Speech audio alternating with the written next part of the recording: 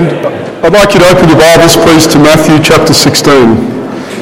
Matthew chapter 16. And we'll be looking at a moment in Matthew 16, words of our Lord Jesus from verse 13 to 19.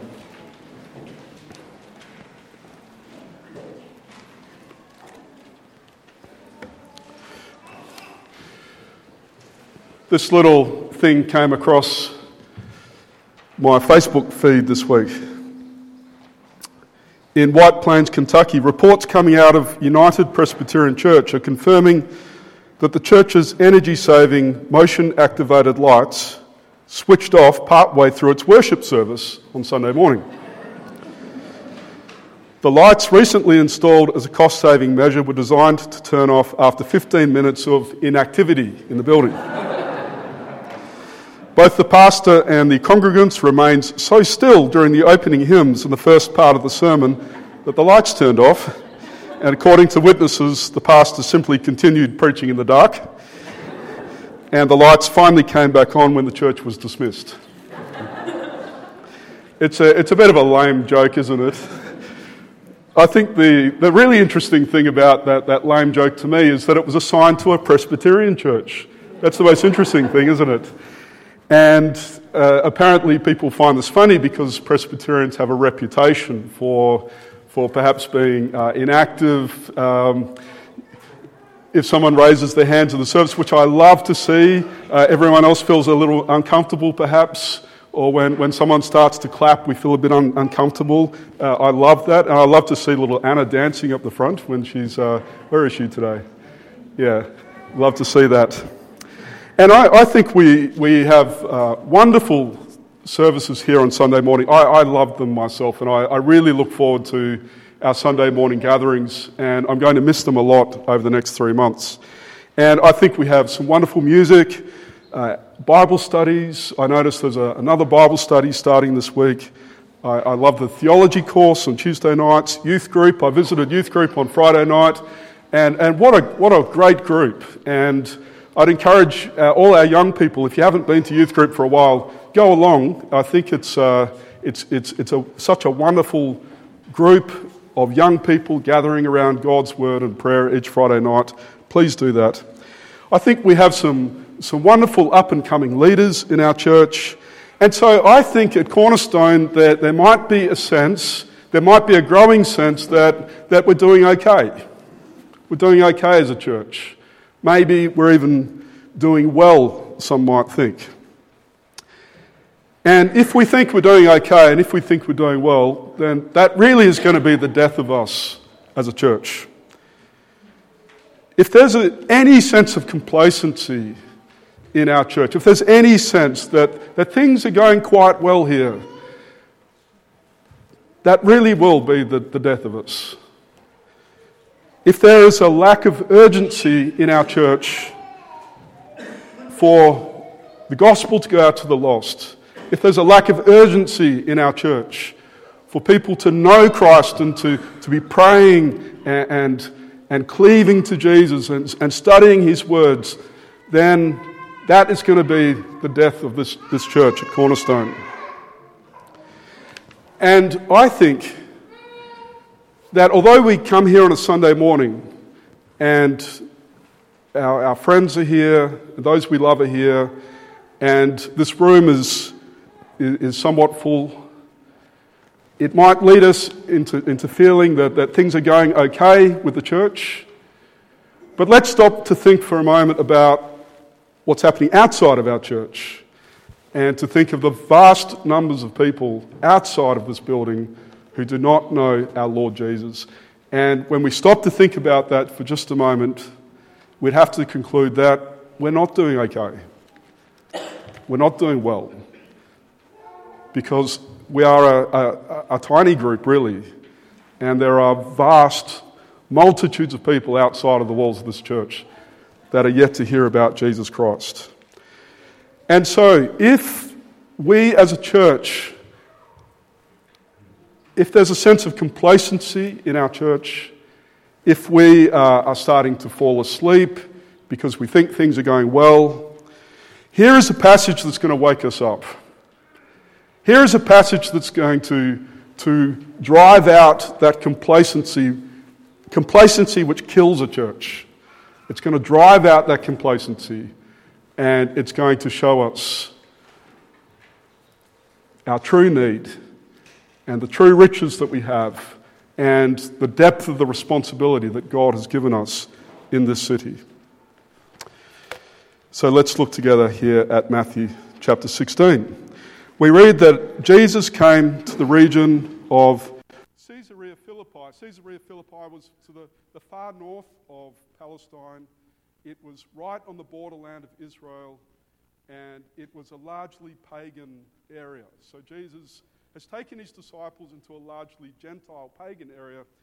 It's a beautiful part of Israel. It's on the footsteps of Mount Hermon, and Jesus has perhaps taken his disciples there for a time of retreat and a time of instruction.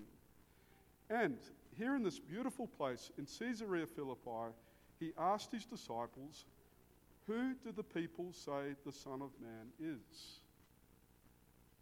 And this is the most important question that anyone could ever be asked.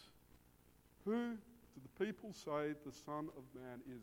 Jesus has been ministering for some 3 years now in Israel. He has been teaching. He has been healing people, driving out demons. He's fed the 5,000.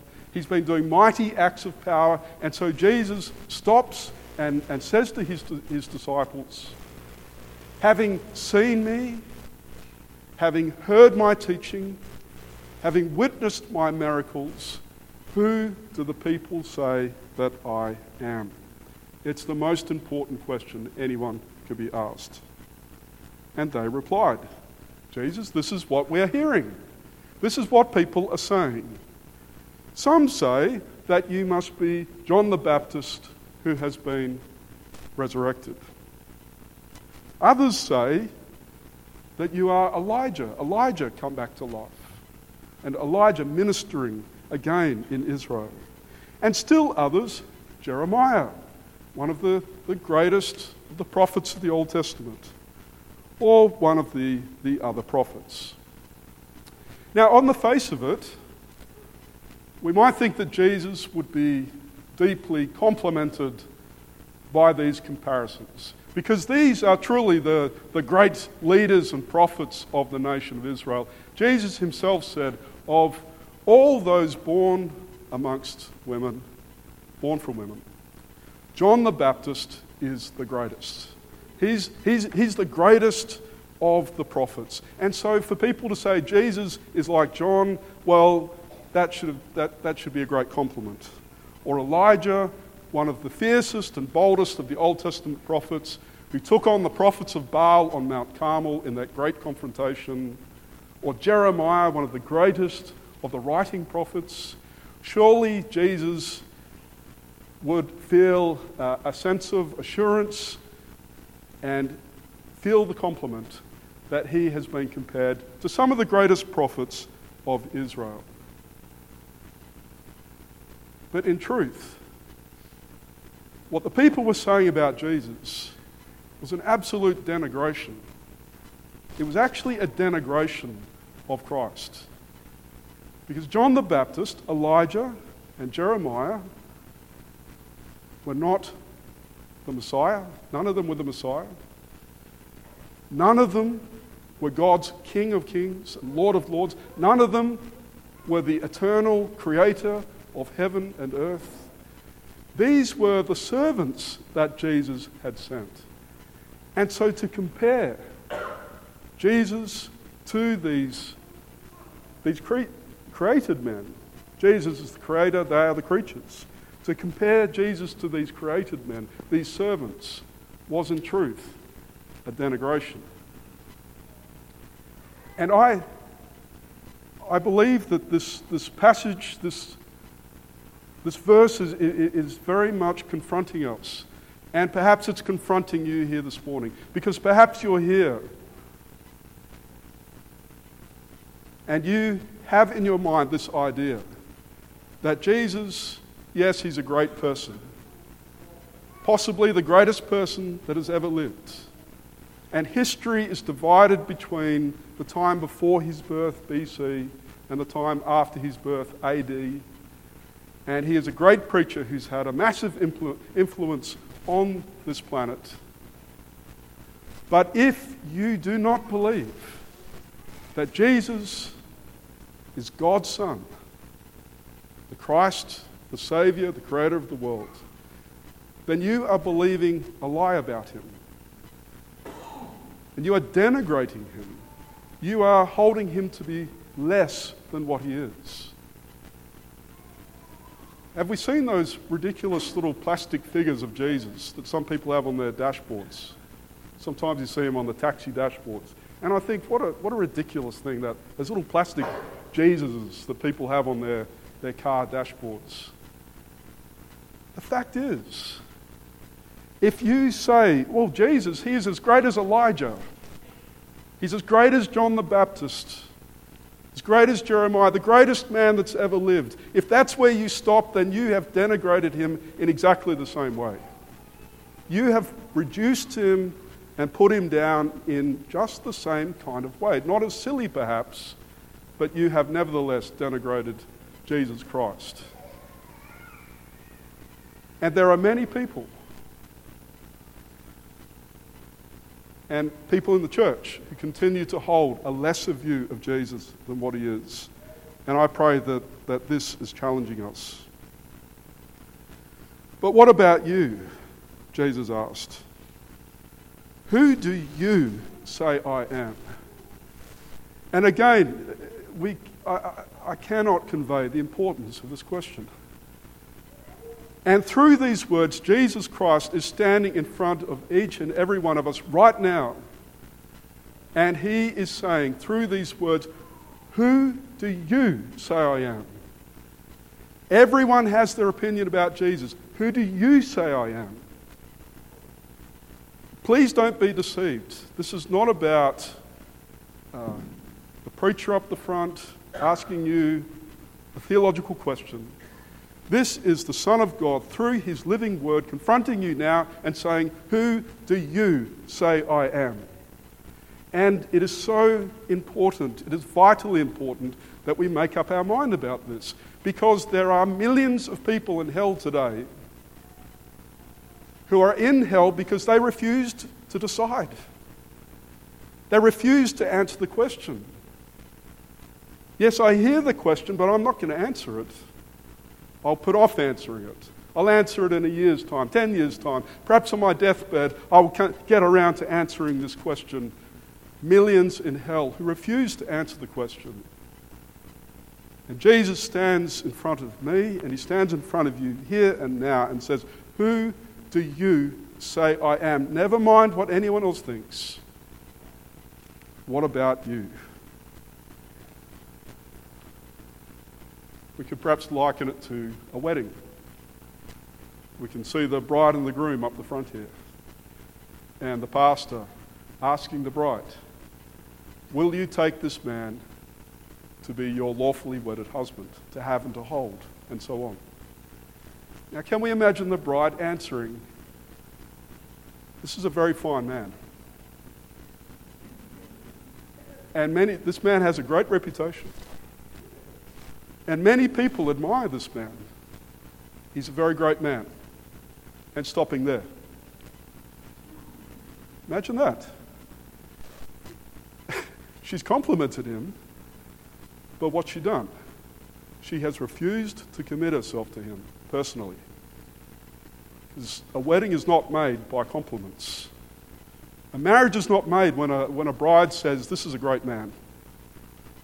The marriage is made when the bride says, he is for me. This is the man that I'm joining my future to. And this is in fact what Jesus Christ is asking his disciples. Never mind what others think about me. Never mind about my reputation. Will you join your life to me now? And it grieves me that so many people bumble along year after year, decade after decade, refusing to answer this question. They die, And they go to hell because they never answered the question. They never looked Jesus in the face and said, I will have you. You're for me. I join my life to you here and now. And Simon Peter answers in exactly the way a person should answer. He says, you are the Messiah. You're not just a great prophet, Jesus. You're the anointed one, God's anointed eternal king, prophet, and priest. And you have come to be the Saviour of the world. That's who you are, Jesus Christ. You are the Messiah, the Son of the living God. You're a son of God in the way that I'm not a son of God, that no other creature is a son of God. You are his eternal Son. And you made heaven and earth with your Father. And this is the right answer, as we'll see. Because Jesus says, blessed are you, Simon, son of Jonah. Blessed are you. That word blessing, we say God bless. I often finish an email, God bless. It's a bit of a throwaway thing, isn't it? God bless you. But to be blessed by God is to be a very happy person. That's what the word means. Happy are you, Simon. To be congratulated are you, Simon Peter. You are blessed. You are happy. Why? Because this was not revealed to you by flesh and blood, but by my Father in heaven. In other words, how did Peter know? How did Peter know that Jesus, how did he move from that position of saying that Jesus is far more than Elijah, Jeremiah, John the Baptist, or the other prophets? How did he know that Jesus is the Christ, the Son of the living God? Because the Father had come and done a work in his heart. The Father had come and opened his eyes to see the truth about Jesus. The Father had come and unblocked his ears so he could hear the truth about Jesus. The Father had come and taken away that heart of stone and had given him a heart of flesh. Blessed are you, Simon, son of Jonah, because you have come to this place, because God has laid his hand on you and blessed you and opened your eyes and your heart to see and to receive the truth. And that's what I pray all the time. Every Sunday morning I pray that God will bless his people here. And that people will not see or hear any human being up the front, but will see Christ and hear about Christ, and that their hearts will be soft and receive Christ. And I pray that God will bless his people in that way every week. And I tell you, says Jesus to Peter, I tell you that you are Peter, and on this rock I will build my church. And it's unfortunate, but there's some lovely wordplay in the original. And some of you know what this wordplay is. I tell you that you are Petros, and on this Petra. So it's just the masculine and the neuter for rock or stone. It's the same word, but you can hear the similarity, can't you? I tell you that you are Petros, and on this Petra I will build my church. Now, is Jesus saying that he would build his church upon Peter, the fisherman, Peter, the extrovert? We all know Peter, don't we? We see so much of ourselves in him. He's impulsive. Peter, who says to Jesus, though everyone else will deny you, Jesus, I'll stick with you. And then what does he do? Denies him 3 times. And Peter, who makes this magnificent profession of faith, you're the Christ, the Son of the living God, gets it exactly right. And then in the very next passage, when Jesus said, I'm going to my death in Jerusalem, Peter says, no, God forbid that this happen to you. And Jesus has to rebuke him and say what? Get behind me, not the rock now, but Satan. And in a lapse, in his weakness, Satan takes hold of Peter and tempts Jesus to deny his salvation mission through him. Is this the person Jesus is going to build his church on? Peter? Wibbly wobbly Peter? Doesn't seem like a very firm foundation to build a church on, does it? Well, it's not Peter the man. It's Peter enlightened by God. So that Peter who grasps the truth about Jesus Christ because God has revealed that truth to him. That's the rock on which Jesus will build his church. People like Peter, from Peter onwards, who see the truth about Christ and grasp him and who entrust their lives to him and go forward in him. That's the rock on which Jesus will build his church. And I want us to move past Peter for a moment.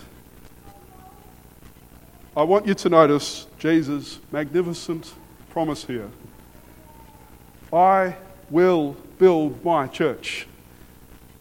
I will build my church. I'm going to build it. It will happen. This is Jesus' promise. And Jesus knows full well that opposition will come. In fact, the very next phrase. And the gates of Hades will not overcome it. What's Hades? Hades is the place of the dead. In the New Testament, the Greek word Hades replaces the Old Testament word Sheol, the place of the dead. And Jesus is saying that I will build my church, but Hades, the realm of the dead, the realm of Satan, the realm of the spiritually dead, those who oppose me and my mission, they will seek to hinder me, to stop me building my church, but they will not overcome it. They will not overcome my building. Think of Ezra. Think of Ezra and the returned exiles rebuilding the walls of Jerusalem. And there was attack after attack. Military attack, but also a lot of abuse, a lot of criticism, a lot of threats. But they continued to build God's city. Think of the death of our Lord Jesus himself. When Jesus was dying on the cross, the kingdom of Hades was jubilant. Hooray, celebrating, because they believed that they had destroyed the Son of God and destroyed his mission. But at the very moment that it looked as though Jesus Christ and his mission was being destroyed, what was actually happening? That the very moment that the gates of Hades believed that they had destroyed Christ, they themselves had been destroyed. The kingdom of Hades had been destroyed at that very moment. What was the apparent defeat of Jesus was actually his victory. It was at that moment that the sins of his people were paid for. And that life was unleashed to raise his people to life. The gates of Hades will not overcome it. But I think that there's an even more exciting angle to what Jesus is saying here. Because Jesus is not just saying that I will build my church and Hades will come and try to stop me, but it will fail. But there's a positive aspect to it. Because what we see in the Gospel of Matthew is Jesus invading the city of Hades, if you like. We see Jesus storming the city. Remember Samson in Judges 16? It's one of my favourite little stories of Samson, is when he's in the city of Gaza and they think they've got him surrounded. They think, hooray, we've got Samson. He's as good as dead. And what does he do? He's in the city. He grabs the gates of the city, posts and all, it says. The whole gates, posts, the crossbar, everything, he rips it up and takes it far away and throws it on the top of a hill. And this is Jesus. He is the mighty man of God invading the kingdom of Hades, freeing those who are dead. And when Jesus drove out demons, he said, what you are witnessing here is the kingdom of God invading and taking over. And I'm binding Satan and those who belong to him, I'm freeing them. And Jesus said, nothing will be able to stop me from doing this. The gates of Hades will not overcome my kingdom building work. And so we finish by looking at verse 19, where Jesus says, I will give you the keys of the kingdom of heaven. Now he's speaking to Peter, and he's speaking to Peter, who represents the other disciples, and in turn the disciples represent whom? The whole church. He's speaking to Peter, he's speaking to his disciples, he's speaking to us, the church that he has built on that Peter-like confession of faith. And he says to us, I will give you the keys of the kingdom of heaven. Whatever you bind on earth will be bound in heaven, and whatever you loose on earth will be loosed in heaven. And this is extraordinary, what Jesus is saying here. It's really extraordinary. He's saying to the church, I'm giving you the keys to the kingdom of heaven. The kingdom of heaven is my kingdom, says Jesus. They're my gates. I decide who is excluded. I decide who comes in, and I'm giving the keys to you. Now, I can see by the look on your faces that you don't quite believe it, so look for yourself. Don't look at me. Look at verse 19. I will give you the keys of the kingdom of heaven, says Jesus. You have the keys of the kingdom of heaven, says Jesus. Meaning that whatever you bind on earth will be bound in heaven. Whatever you loose on earth, meaning unlocked, untied, will be loosed in heaven. And what is our Lord Jesus saying to us here? He is saying, I will build my church. And the gates of Hades, the gates representing the power of the devil, the power of Hades, will not prevent me from building my church. And my church will march out into the realm of Hades to save the dead, to bring the dead into life and blessedness in my kingdom. And I'm giving you that task, he says. I'm going to do it, but I'm giving you the keys. You're the ones who are going to unlock heaven for those who are dead in the kingdom of Hades. You're going to unlock the gates. Just please look at it again, because I don't think even I believe it. What I mean by that is it's taking a while to get hold of this. I will give you the keys of the kingdom of heaven. You have the keys. And so what our Lord Jesus is saying is, if we lift up our eyes and we look at the city in which we live, and it's a city full of people who are spiritually dead. They don't know God's Son. They don't have a certain hope for the future. When they hear about Jesus, they get annoyed at best. More likely angry. And here is a multitude of people who are already dead in their sins. And they are facing a second and eternal death. And you have the keys, says Jesus. Church, you have the keys. It's your job to go and tell people that Jesus is the Christ, the Son of the living God. And to pray that God will open the hearts of people in the same way that he opened the hearts of Peter. It's our job, it's our mission The Great Commission, it's in the same book. Go into all the world, making disciples, baptizing them in the name of the Father and the Son and the Holy Spirit. God in his providence, and this is a thought that will either thrill you or terrify you or both. But God has linked the fate of our city and their eternal life to the faithfulness of his churches. Cornerstone, not just Cornerstone, every Bible-believing, Bible-teaching church in the city.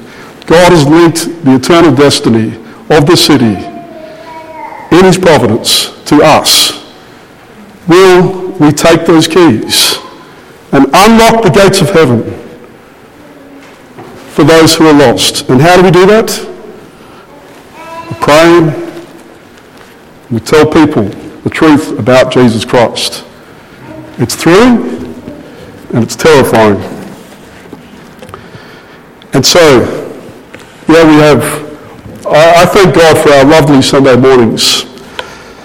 And we pray, and we've got some great up-and-coming leaders, and God's blessed us with wonderful elders and deacons and other ministry leaders.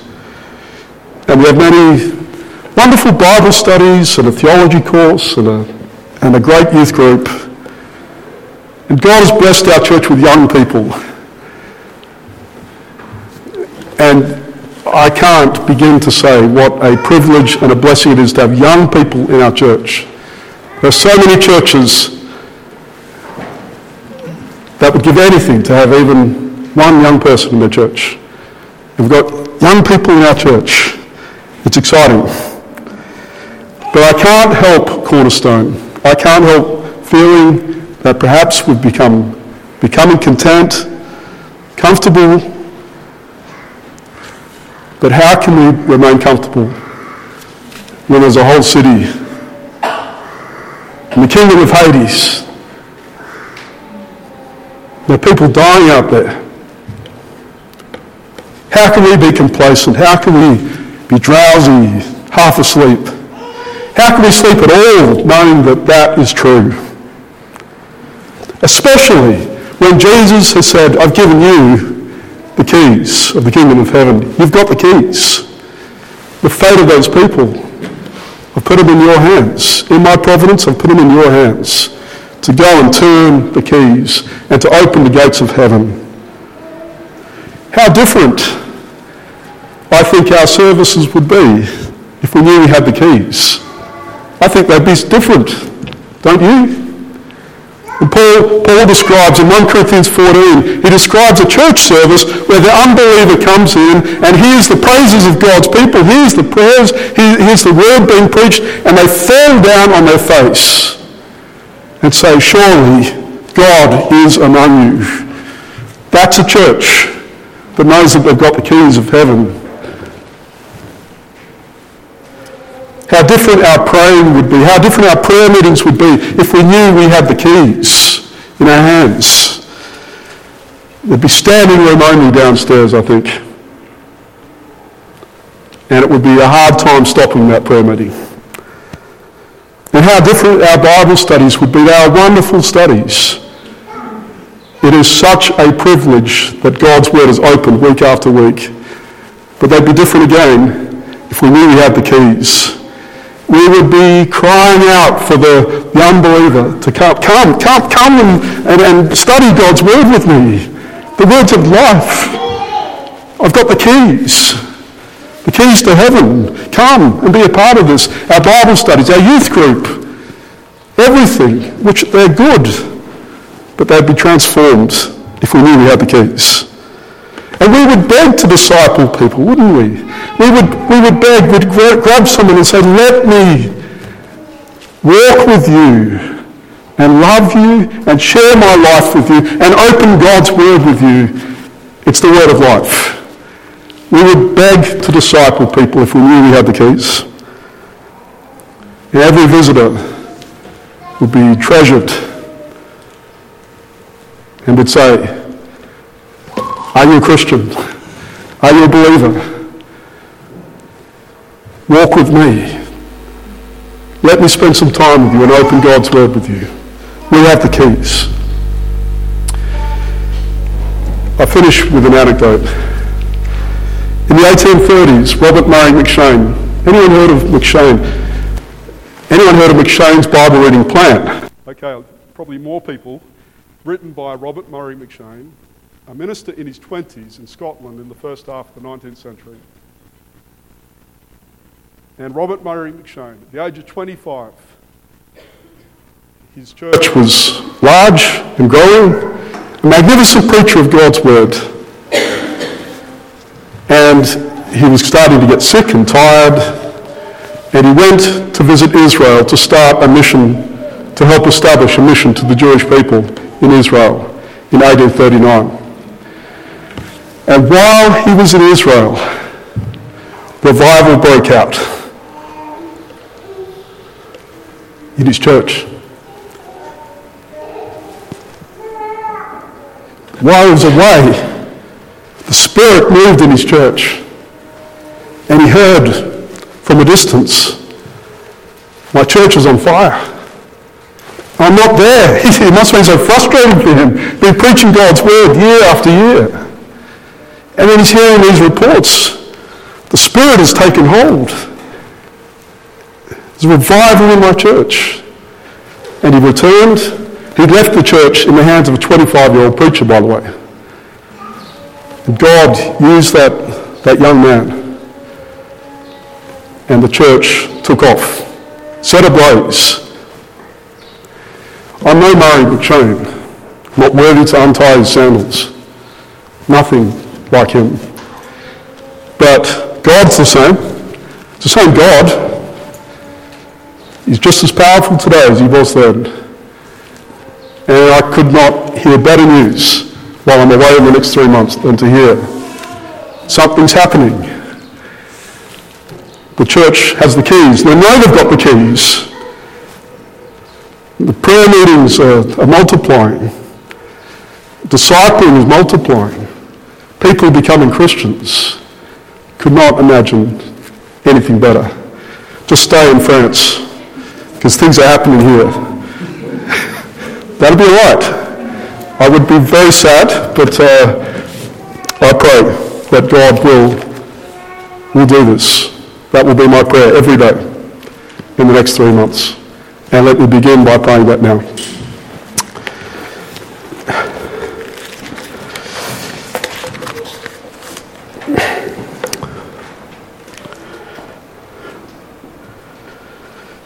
Yes, Heavenly Father, forgive us because it's there in black and white that you've given us the keys to the kingdom. And we've not realised it, or we've not wanted it. We've not wanted the responsibility that comes with that. Forgive us for that. And I pray that we might pick up these keys and use them and unlock the kingdom of heaven to those around us. And I pray for my church family. I love them, Father. And the next 3 months will go quickly. But I pray indeed that your Spirit will move powerfully here,